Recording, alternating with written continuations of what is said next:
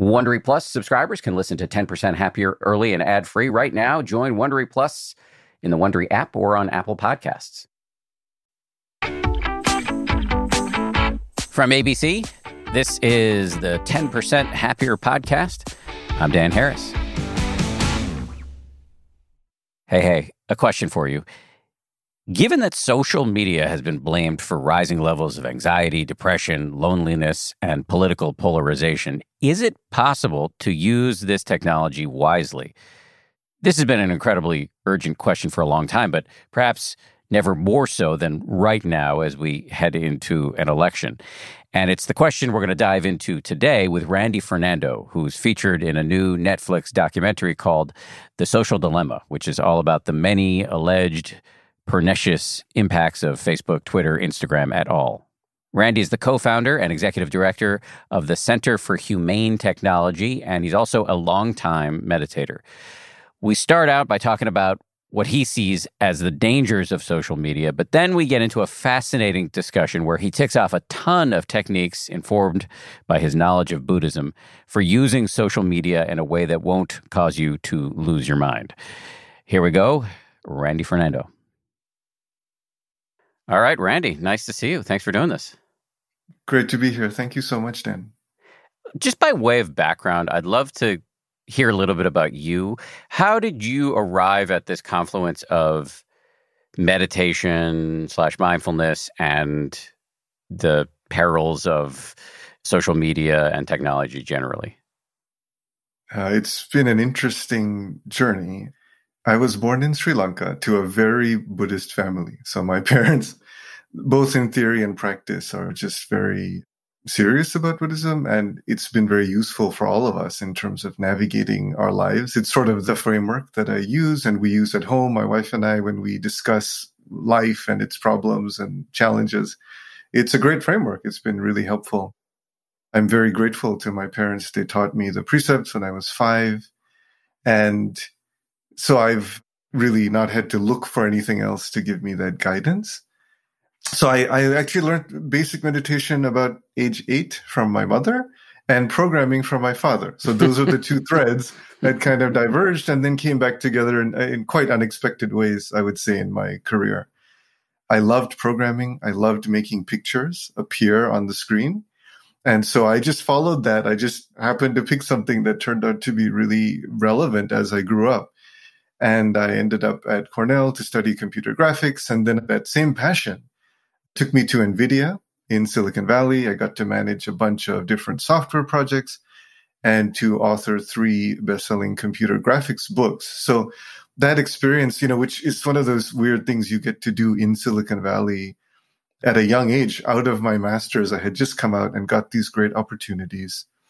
And around that same time, I got back into meditation and more Buddhist study. I was reading a lot of suttas and meditating much more seriously in my late 20s. And at the same time, I started volunteering. I started looking for things I could do and just started learning. And that process led me to end up helping to build a nonprofit called Mindful Schools, where I served as the executive director for 7 years. And we ended up bringing mindfulness to nearly 1 million children globally. And now I think that number is several million kids.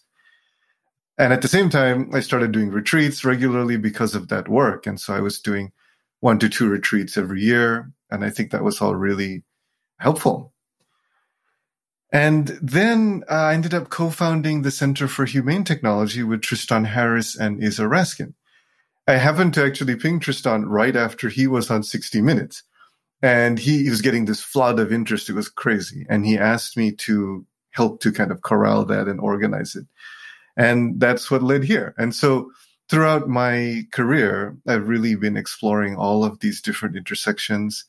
I'm very interested in helping the deeper Buddhist teachings to survive in a world of mindfulness that often is very watered down. And I think there's a lot of wisdom there. And so I serve on the board of Spirit Rock Meditation Center and also a small org called the Buddhist Insight Network, both of which are really dedicated to preserving these teachings. I'm really pleased and I'd say pleasantly surprised that all of these things have come together with the work at Center for Humane Technology in a way that I had never anticipated. Can you say more about that? What is the Center for Humane Technology? Who's Tristan Harris? How do the Buddhist concepts get woven in there in practice, et cetera, et cetera? Sure. So the Center for Humane Technology is a nonprofit organization of deeply concerned technology and social impact leaders. And we are focused on addressing the harms of the social media platforms. So from outrage, polarization, addiction, depression, political manipulation, and ultimately the breakdown of shared truth, which is the one that keeps us from solving everything else. When you try to think about what is humane technology, like what is it that you want? It's easy often to define what we don't want. It's easy to define what's going wrong and to say, oh, here's the problem. And then you get to the solution and it's often much trickier and more subtle. And I would say where the Buddhist concepts really come in for me personally is humane technology, first and foremost, I think needs to reduce suffering. And from the Buddhist point of view, that largely is going to be related to addressing greed and hatred instead of perpetuating them and reducing ignorance as well. But a lot of technology right now actually does the opposite. Instead of reducing greed and hatred, it promotes that, because that's a lot of times that's the way to sell more product. You want people to be dissatisfied with their situation, with what they have. And that's a lot of, I would say, bad marketing is all about that. And good marketing is looking at what the values are that someone wants and where there's a real problem. And often that's a much narrower spectrum and results in a lower revenue. So humane technology reduces suffering. It has to be value-centric. It has to look at what people are needing in their lives, what their values are. It has to recognize that technology is not neutral, that anything that we build is an expression of our value system. And also, when we place it into the world, when it lands in this water, right, that everyone's swimming in, the technology itself ends up conditioned by that water. Humane technology has to be sensitive to human nature. It has to recognize we have certain physiological vulnerabilities. And that's just how we're built. And most of that is about survival. It's just about helping the human race survive is kind of how we're evolved. I would say we're not really evolved towards happiness necessarily. We have to work to that. We're evolved to reproduce and perpetuate the species.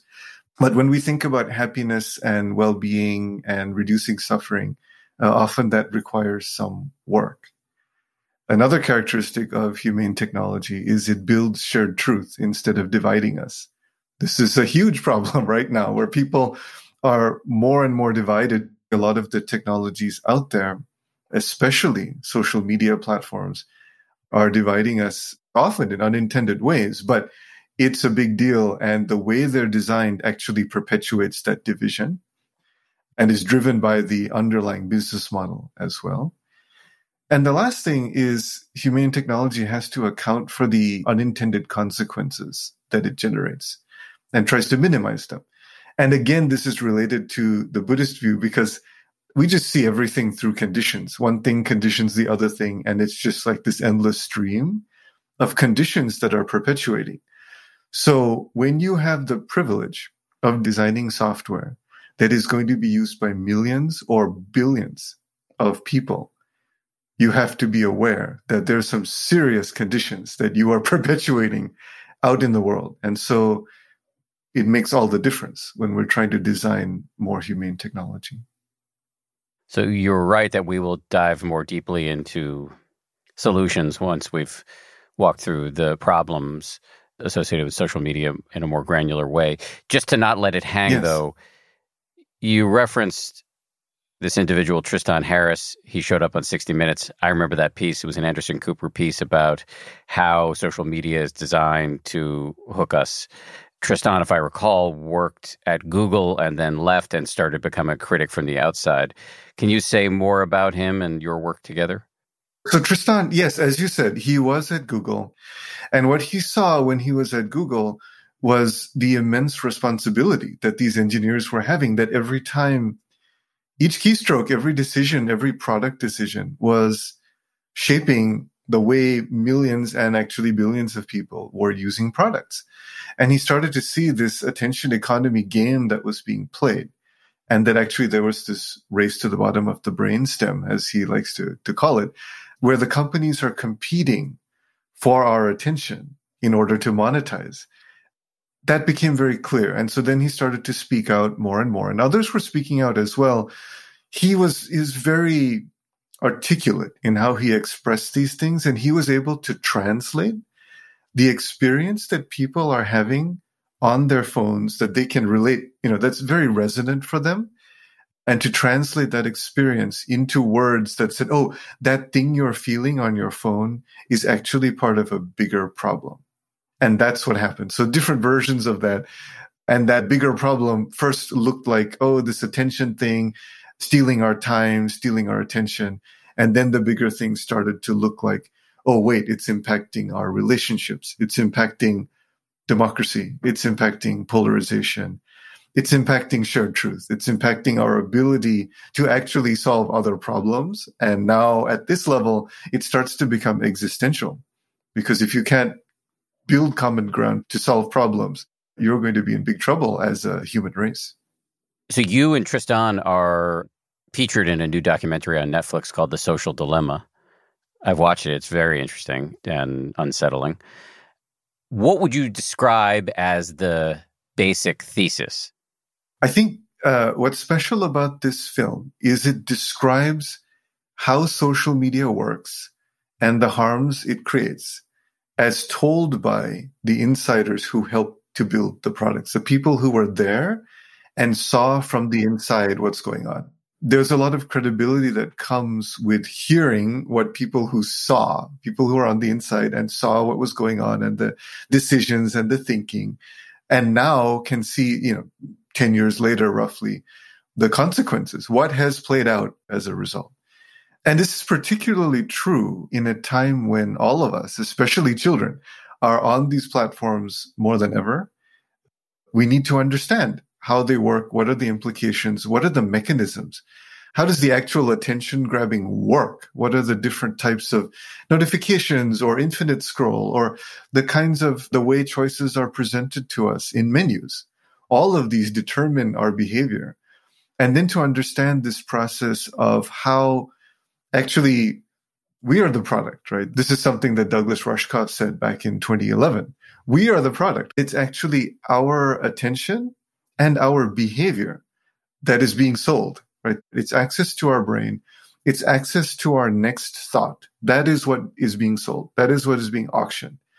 And it's not only being auctioned in a general way, it's being auctioned in a very specific, micro-targeted, highly optimized way, where a third party can say, hey, I want to buy this ad. I want to target this specific group of people. They live here. Here are the demographics. Here's the gender. Here's the race. Here's the age. Here are their interests. All the fun stuff everyone shares on Facebook, that information is then used to target you, right? And all the other platforms. And it is not only the information we share directly, it is also the information that is inferred. So the algorithms also infer information about us. So for example, it can infer your wealth level. So when you're an advertiser, you can choose, it's so detailed, but you can choose things like you can guess someone's net worth and say, hey, if they're high net worth, send this ad to them. And so like that, there are all these things about what their interests might be. And all of this gives access for a third party to get access to your brain at specific intervals while you are scrolling through a feed or interacting with the product. Something jumps out, right? It's decided this is the moment that you might be susceptible to a specific kind of ad, because the platform's goal is to deliver this ad in a way that makes you click on it, right? Because that's where the transaction takes place. And so I think this is a very dangerous model, and it's very, very easy for malicious third parties to hijack that and to use it for different motives. So, no question we've seen malicious third parties game the system, but just to play devil's advocate, isn't this creating an efficient market for advertisers to reach people with products or services that might be useful to them. For example, some of the targeted ads, I'm not on social media that much for reasons that we'll get into, but sometimes like a pair of shoes pops up and I'm thinking, I actually need a pair of shoes and that's a good pair of shoes. I'm going to get that. And by the way, just full disclosure, 10% Happier advertises on some of these platforms. And isn't it a good thing that we can figure out who our target customer is and reach them with something that's going to make them happier? Yes. It's not always at conflict. I think a lot of it comes down to, again, the root principles of, is it increasing greed and hatred and delusion or reducing it? And in some cases, if you're offering a meditation app to people, and you're sending it to the right people, and it's a sincere app, and the whole model behind it is sincere, that part of it is not a big problem. One of the things that would be really helpful is if the platforms let someone explicitly signal, I'm looking for a meditation app. Right now, it's all inferred, and this is where it gets very muddy and very dangerous.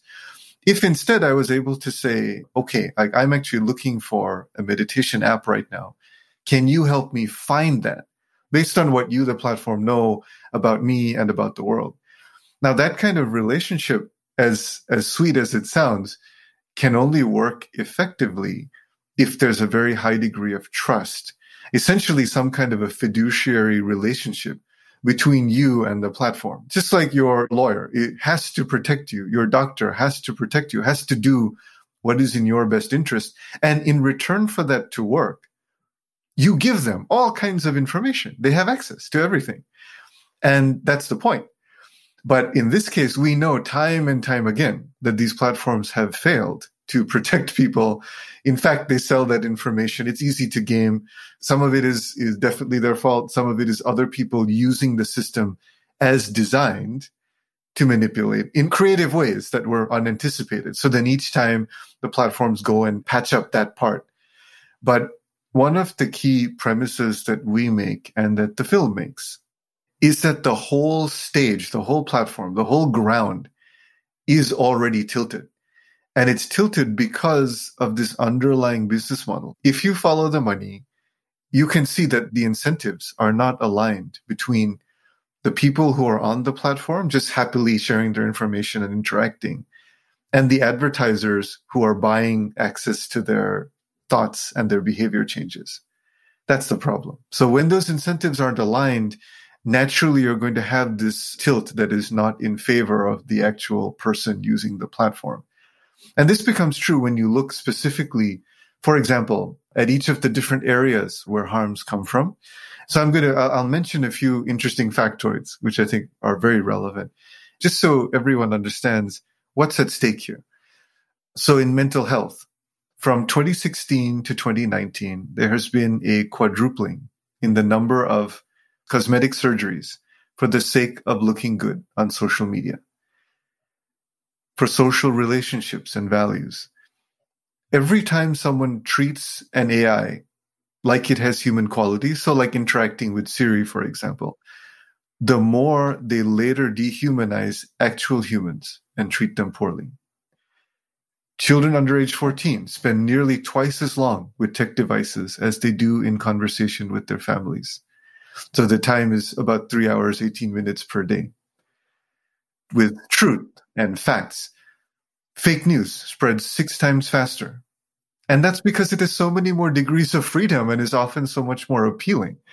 And when you pair that with another fact, which is really troubling, people tend not to change their minds back. Once they've been given a factoid and it's kind of planted in their head, it's pretty hard to change their minds back.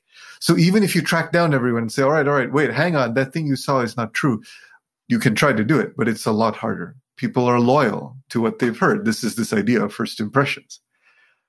With children who have been cyberbullied are 3 times more likely to contemplate suicide than their peers. There was a study that tracked 200 children from the ages of 2 to 5, and children with higher levels of screen time showed greater delays in development across a range of important measures, including language, problem solving, and social interaction. Polarization and extremism. Anger is the emotion that travels fastest and furthest on social media. Every word of moral outrage added to a tweet increases the retweet rate by 17%. So these are some of the examples, right? And so I'm just trying to explain why we say that the platform is tilted by default. Because if the game is attention and anger travels furthest and fastest and fake news spreads 6 times faster, what is going to dominate on these platforms? It becomes very, very obvious, and it's exactly what we end up seeing. And I think that's extremely dangerous. So all of these, you can read more about all of these at ledger.humanetech.com, and actually our podcast. So our podcast called Your Undivided Attention. So it's at humanetech.com/podcast. So yeah, it's a problematic situation, I would say, Dan. Just on the anger, and the fake news. I mean, in the film, the cavalcade of experts, all very credible, in my opinion, prognosticate in quite horrifying ways about where we're heading as a global society, given the pernicious impact of social media on society, that we can't agree on a basic set of facts upon which to have a debate. Anger wins out. Look what's happened in Burma with the Rohingya Muslims and the Buddhist majority there, carrying out what appears to be pretty clearly a genocide fueled by Facebook, allegedly. So that prognostications run toward civil war, like all over the place. So there's a lot to unpack here. So one is that people have always had their perceptions, their hatreds, their desire for fame. All of these are there. The film is not saying social media is causing all of these things to happen out of the blue. What it is an accelerator, because it is now the infrastructure. It is a big part of our communications infrastructure. And it's also a big part of how we make sense of the world. It's taken over a lot of journalism because credibility is based on a different currency. It's not based on how well did you research your article. It's based on how many likes and comments and shares is it having? How much influence is it having?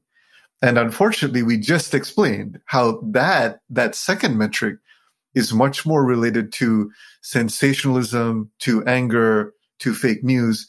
And so you end up in this world where everyone says things like, oh my God, I saw the greatest thing, the most amazing thing I have ever seen yesterday. That kind of language people use all the time.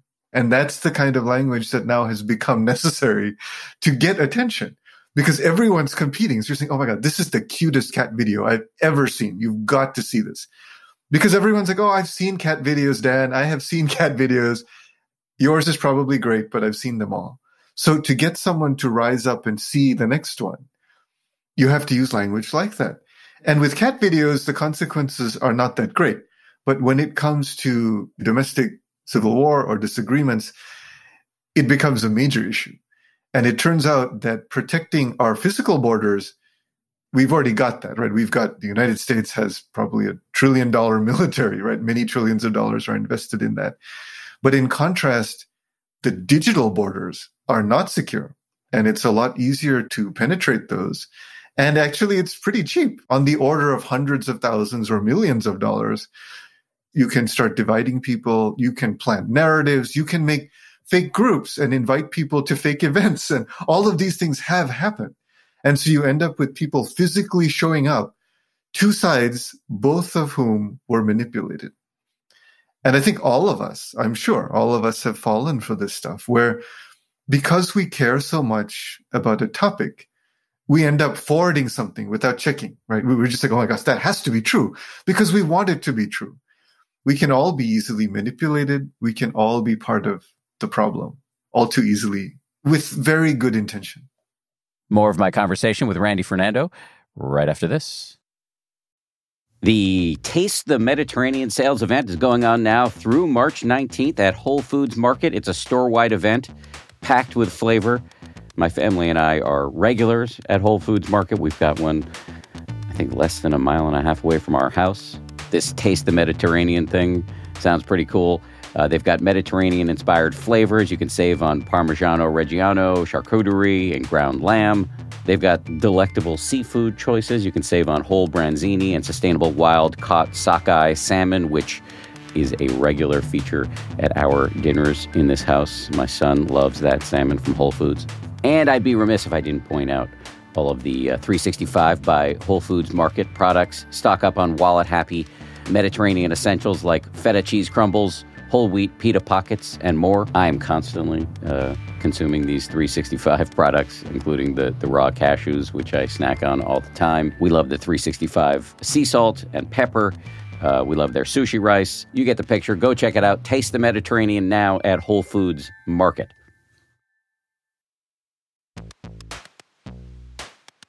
Audible lets you enjoy all your audio entertainment in one app. You'll always find the best of what you love or something new to discover. They offer an incredible selection of audiobooks across every genre, from bestsellers and new releases to celebrity memoirs, mysteries and thrillers, motivation, wellness, business, and more. Audible is the destination for thrilling audio entertainment with highly anticipated new releases and next listen recommendations for every type of thriller listener. The selection over on Audible when it comes to true crime, mystery, and thriller is quite extensive. They've got John Grisham, tons of stuff by Stephen King, David Baldacci. My favorite that I've checked out recently in the crime fiction genre is called Age of Vice. It's by Deepti Kapoor. It came out not long ago. Not only is it thrilling and very, very plotty, but it's also written incredibly well. It's truly literature. Deepti Kapoor is a force of nature as a writer. Age of Vice, it takes you into the underworld in New Delhi in India. I absolutely loved that one. As an Audible member, you can choose one title a month to keep from the entire catalog, including the latest bestsellers and new releases. New members can try Audible free for 30 days. Visit audible.com/10% or text 10% to 500-500. That's audible.com/10% or text 10% to 500-500 to try Audible free for 30 days. Audible.com/10%.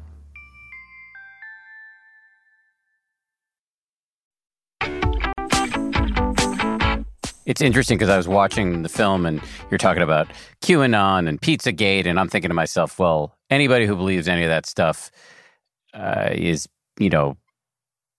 gullible, right? To put it gently.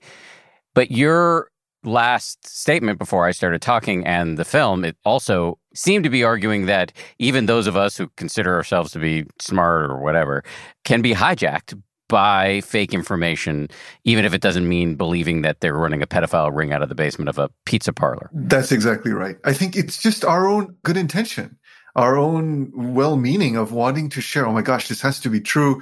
This matches with my worldview. Therefore, I want to share it with my friends because everyone needs to know this. At least we should do the diligence of looking at the actual story that we're sharing, reading, at least skimming it and saying, okay, yeah, that seems credible. It's got reliable sources behind it. When we share an interesting infographic, share the source so other people can take a look and say, oh, actually, that's been debunked, or, they can have an intelligent discussion about it. So it's increasing the friction a little bit. So this then is parallel to mindfulness of saying, increase the space a little bit, increase the space before we react, increase the space, take a look at what we're doing, and respond with a little more wisdom. I think that's one way to do it. Now we're starting to get into sort of practical solutions for wise use of social media. But before we really, really dive in on that, let me just ask about one other area of sort of the pernicious impact of social media that you talk about in the film, which is mental health. And we've dwelt on this a little bit, but how strong is the correlation between social media use and adverse mental health outcomes such as depression or anxiety? The opposite of addiction is really it's well-being, it's love. You have to have the stability inside to be able to overcome, right, a lot of these feelings. And when we are feeling vulnerable, when we are depressed or angry or anxious, that's exactly when we are most vulnerable to these algorithms. It's specifically those kinds of mental states that make us more vulnerable to doing all of the things we just discussed, right? The sharing of something or going back to post because we want some support. We want some acknowledgement. We're feeling down. We're low on agency. We post something where we want people to say, I like it. I like you. You're good. Because we don't feel good about ourselves in that moment, our own well-being, the reservoir is low. it's not everyone that's affected in a large way. Everyone's affected in a small way. But the people who end up in more vulnerable situations then get affected in a larger way. It's easy for someone to get sucked into a rabbit hole and end up sort of in an extremist rabbit hole, for example. When they're looking, when it's the middle of the night, their cognitive ability is sort of lower, right? You're tired, you're not as discerning, and you're more suggestible. You know, I see some negative impacts in my own mind when I use social media. As I mentioned, I try to be pretty sparing. I will occasionally post on Instagram, but I will delete the app afterwards. I'm not really on Facebook. I do use Twitter, which I don't find messes me up too badly, but I use it pretty judiciously. But Instagram in particular, I notice if I'm using it regularly, there are two things that I see that are deleterious to my mental health. One is I get obsessive about how many likes I've gotten on whatever I've posted. And two is that I start comparing myself to these carefully curated images from the lives of my friends and colleagues or at parties that I wasn't invited to or whatever. And so I can see how both can fuel depression and anxiety. I'm just curious, do we know for sure that, are there studies that really show a correlation in terms of depression and anxiety with social media use? Yes, there are. There are. I think one way to understand this, beyond the studies, is to look at it from a training lens and say, again, from a Buddhist point of view, right? I look at it very much as conditions and saying, okay, how are the conditions affecting us? From the moment we're born, before that, right? Our existence is highly conditioned. So our genes, right, which is what we come in with, our genes, our environment, our relationships, our experiences, all of these things are highly conditioned. So we have to be very thoughtful about what are the ways that technology is training us individually and as a society. We have this intuitive understanding, the laws of social physics, the thing that matters in terms of your voice and your ability to communicate effectively is likes, comments, and shares. Then you start to put this together in your head. And kids are wonderful at doing this. They learn very, very quickly these kinds of patterns and they start adapting them. But so do adults. And so it's certain types of language, as you said, certain types of curated posts, curated pictures. That's what you learn. That's what you observe. And you sort of integrate that into your brain and say, okay, that's how this works. And I think that has very dangerous downstream consequences because it ends up shifting our value system. So there have been studies recently on how basically being an influencer or seeking fame has gone much higher on the list of things that kids care about from, let's say, 10 years ago. And that's natural. This is just practical. It's not a subjective judgment. The fact is that in this economy, if you have something useful to say and you want to say it, you need to have more attention in order to achieve that. And it's pretty hard because of all the things we said about the default tilt to achieve that attention if you follow a path of being modest, being humble, being simple, being accurate, being really accurate. It's really hard. As a journalist, I'm sure you've seen this trend. And so then you end up in this era of clickbait headlines because that's the pinnacle of the fight is you even leave the headline out of the headline, right? You just put the ... The one thing that you need to know about this election is, and you just wait for the click. It's crazy. So given all of the harm, macro and micro, that you've just described from social media, is there a way to use this technology wisely, given that it's so pervasive? People need it professionally. They need it to keep up on their friends. If you drop off of Facebook, you may not know what your family's up to. You may not hear about the family gatherings or the parties that you actually do want to go to that would be healthy to attend. Is there a way to use this stuff in a healthy way that's conducive to human flourishing, or is the only answer abstinence, delete the apps? Because certainly some of the people in the movie are suggesting don't use this, and we certainly don't let our kids use it. Yeah, I think there's a lot of facets to this. One is age, for sure, because I think for kids to use this at a young age is exceptionally dangerous. So I think that's one line to draw in the sand. One of the beautiful things about this film is that it allows everyone to have some shared understanding about this problem. There's a lot of safety now in bringing up this topic. You're not going to be the weird one at your parent group or anywhere because millions of people have watched it, including teens, right? So that safety that the film brings to allowing these conversations to perpetuate is huge. That's the first piece. I think one of the fundamental problems, as we've talked about, is that the platforms are tilted, right? So the tilt is there. If you're on it, you are going to be subject to that tilt in one form or another. And you may think, oh, it's okay, like I can overcome these things. And in many cases, that's true. We can. We can figure out what's true or not, and we won't be too manipulated. But remember, the game is always progressing. And already we've probably made mistakes. I mean, for sure, I know I have shared things that weren't true because I was excited, or behaved in ways that I think are not the way I would want to behave because I was online, because of these specific conditions. And all of this is only going to get worse with deepfakes. Right now, we can fake video, we can fake audio, we can fake text very easily. There's all kinds of stuff that we are inevitably going to be vulnerable to. And I would ask the question more about, why are you going there? Why are you using it? What are you seeking from it? So one example of where Facebook actually, I think, is useful is if I'm about to see someone I haven't seen in a while or talk to them, you can go on Facebook, type their name, and look at their scroll, look at their feed, see what they've been up to. That works great. But the problem is most people go back to the platforms and they let the default feed be their experience. So when that's your experience, what happens is there's sort of this replacement of the timeline and the sequence of actions that you were intending to do.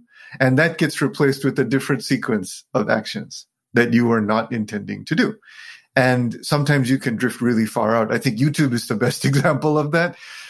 If you go to youtube.com, like just open an incognito window and go there, and you will see just on the default homepage, so many interesting random things that you want to click on. And I saw one, which was really amusing. It was like little coffee cups made with Lego, right? Tiny micro things. And I was like, oh, that's really cute. I'd love to click on that. And you can see every single one of those is interesting in one way or another. And the more it knows about you, the better it'll do at finding that. So that's not the experience you want. If you go to YouTube and you're looking for how to learn something, a new skill, for example, YouTube is great at that.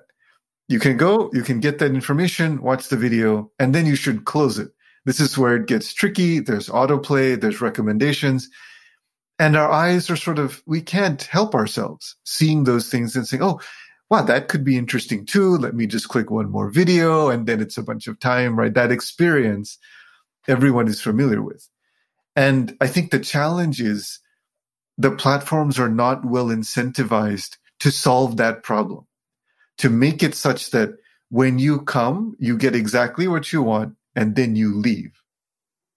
So if I'm hearing you correctly, one way to use these platforms wisely would be to be pretty specific and intentional about it. So if you want to go to YouTube to learn how to tie a tie or how to hang up a chin-up bar or whatever it is, I just hung up a chin-up bar.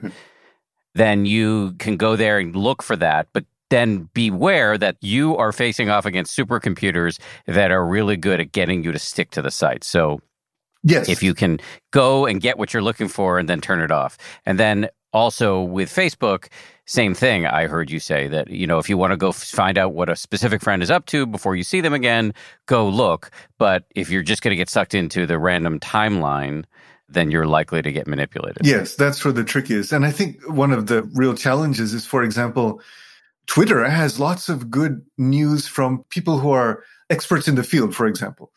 Many experts in many fields use Twitter to share their insights, their sort of latest insights, the stuff that hasn't made it into articles or into Wikipedia or any other reliable source yet. And so if you want to know the latest, you end up going there onto Twitter. But you could make a pretty good argument that this sort of very short, limited character tweets and sequences of tweets is not the best way to communicate real insights or to have deep conversations. That's the problem. You're using it outside of the fundamental way it's being driven to operate. There are many well-intended technologists at these companies who are also frantically trying to patch all of these things, right? They're trying to put out all the different fires. They're trying to patch all the different problems, but they are unable to change the actual default tilt of the platform because they don't have access to the business model to change the way it actually works, to change those actual incentive structures. So they're forced in this sort of, in some ways, an impossible battle to just put out fires constantly and find new ways of putting out fires. One way to think of this is it a good idea for all of us to just have a megaphone and go in the public square and everyone start talking, right? It's just not a natural way of interacting. And so you end up in a set of assumptions that just don't match what's actually healthy for people. And that works on a lot of different axes. So let me just say a few words about Twitter. And just to be clear, I have no investment in Twitter, and I'm certainly open to the many, many critiques of Twitter. But I don't find it personally problematic. Yes, I find it deeply unattractive that people that I know who are otherwise sane are on there just basically spewing a lot of venom. I think it brings out the vituperativeness, and if that's even a word, in otherwise calm, reasonable people. So I see that critique, and I do see it in my own timeline, but I don't feel that sucked into it. When I look at Twitter, I find it's very interesting for me on a couple of levels. One is I'm very interested in what's happening with the pandemic, and lots of epidemiologists on there, and I can go and read their threads, and it's very interesting. I'm also very interested in the election, and I like to read perspectives from people on both sides. Sometimes the hot takes are too hot and it's too hot, but I like seeing what articles people are posting, and because, by the way, then that takes me into a deep dive into something that's well researched and not just a few characters, et cetera, et cetera. And by the way, one other thing I like about Twitter is that random people can reach out to me. Often they're saying nasty things, but usually they're saying really nice things. And they're asking me a technical meditation question. I can take a few minutes to answer it. So I don't know. What do you think about, have I sold out? Am I deluded? What do you think of my take on Twitter? No, that's great. I think your take on Twitter is accurate for you. Again, I think the point is about the way the platforms are tilted by default. If you're careful, if you curate correctly, and the way you're using it is very different from the way a lot of people use it. And so I think that is helpful. There's a great website, by the way, called allsides.com that will show you the left, the center, and the right for many different articles. It's a way to see all of the different views. I do this too. It's actually one of our recommendations is to don't go to the most sensational opposite sides, but go to the ones who represent different viewpoints and try and understand. I actually go into the comments and I try very much to understand what is going on, because I think ultimately this is about understanding other people's viewpoints. That's what we're missing in the overall political landscape. We don't spend enough time understanding the viewpoints of others. Is there a way to affirmatively decide to use social media and to be a vector of positivity? Just on a personal note, yesterday, the day before we're recording this, was my son's first day of in-person school. We're living in a little town where you have the option of doing remote or in-person. And we had let him do remote for the first couple of weeks, and then he decided to go in person. And so I went to drop him off, and he was freaking out. He was so scared. Everybody's in masks, and it was really hard. Mm-hmm. And his cousin's in first grade.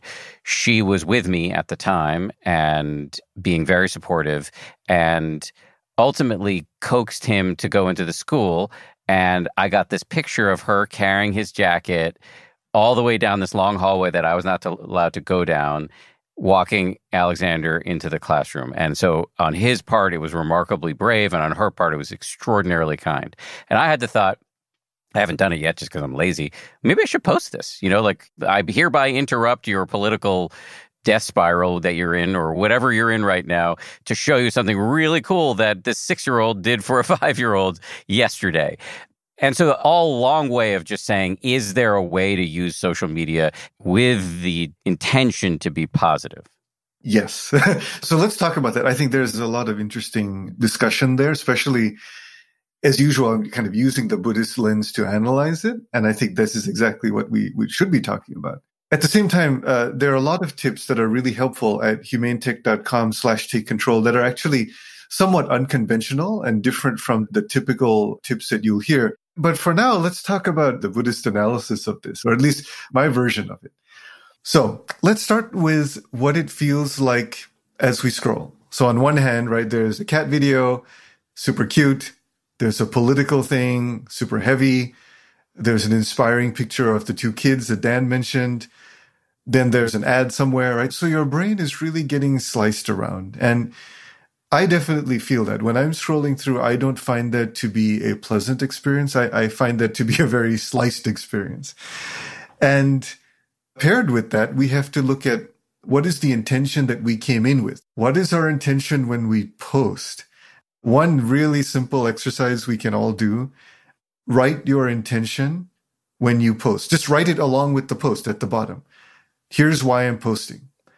When you do that a little bit, you'll stop posting because a lot of the time the posts are related to, well, I mean, the deep one is I'm feeling bad about something. I'm feeling anxious or depressed or angry, and I need some kind of, I'm trying to make up for that. I'm not looking at that. I'm making up for it in a different way. So then it takes you to this point where you say, all right, well, there's two options. One option is to create distance between us and the devices. I think that is wise. I don't think of these things as a binary thing. It's kind of a spectrum. And, you know, knowing yourself, you have to create the right amount of distance. Probably it's more than you think. And then the second part is to address the underlying instability. Like, what's the problem underneath? How do we become more stable underneath? And actually, I think it's very closely related to the Brahma Viharas, which I think I heard you've been talking about that on the podcast as well. So this idea of loving kindness, compassion, sympathetic joy, and equanimity. When we are practicing those, we end up weakening our sense of the fixed self. That's the thing that causes all of our problems, really. So not understanding that, okay, our self, we're just this thing that's highly conditioned. It's very much in flux. It's always changing. And it's shaped by the conditions outside of us. It's shaped very much by our relationships. And this is why it's so important when we look and we say, if we have a kid, who are their friends? And it's important for us to look, who are our friends? And the reason is that they have the largest footprint in terms of shaping us. But now there's this invisible friend, right? Or unaccounted for friend, which is your phone. And that's actually around you more than a lot of these other friends, a lot of these other companions. And it's training you all the time. So this is also about more than just what you went to the platform for. It's about all of the different interactions. Every time you click a button and you're instantly gratified, it reduces our tolerance for when things don't go our way. So back to this connection idea, deep connection with others is a very good solution, a strong way to develop protection for ourselves. And a deep connection to others is best achieved in person, in video, on the phone, not online chat or texting, because online chatting and texting are highly interruptive. Say I'm chatting with you on Facebook. I'll send you a message. It'll say bling, and then you will look, and then you'll start typing something. Meanwhile, I'm looking at something else, and then it says bling, and then I'm brought back. And then I say, oh, okay, so now I'm typing. And while you're seeing my dots, you're looking at something else again. And so this process keeps repeating. And in effect, you're doing a great disservice to your friend because you're doing this repeated interruption thing, which from a mindfulness point of view, it's the exact opposite of what we're trying to cultivate in terms of just a healthy, sustained attention, sustained mindfulness. We are slicing it up constantly. And also, practically speaking, what you'll also find is that when you do this kind of chatting, you end up spending a lot more time for a very small number of words. It just takes a long time to do. Well, really appreciate you coming on and talking about wise, healthy ways to use social media. Going in, I wasn't sure that there was going to be any affirmative answers to that, but you gave many with the appropriate caveats. We will be putting links, everybody, to the various web pages that Randy cited in the show notes. So if you want to go check out the Center for Humane Technology, we'll make that easy for you. And we'll put a link to the documentary on Netflix. Randy, anything I failed to ask you before we close here? No, it's fantastic. I think we covered a lot of the things. Let me just take a quick scan and see if there's any other big thing we should touch on.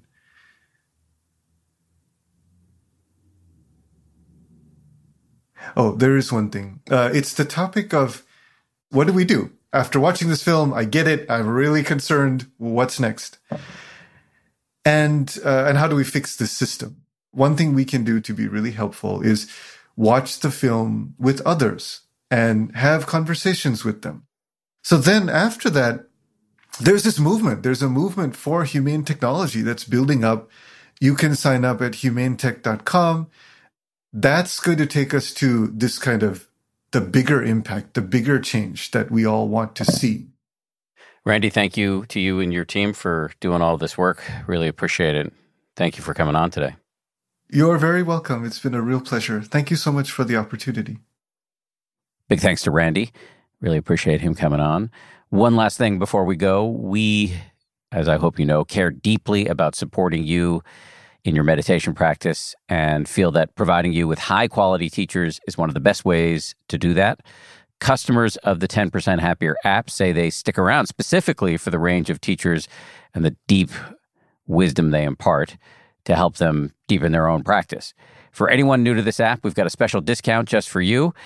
And if you're an existing customer, we thank you, seriously, for your support.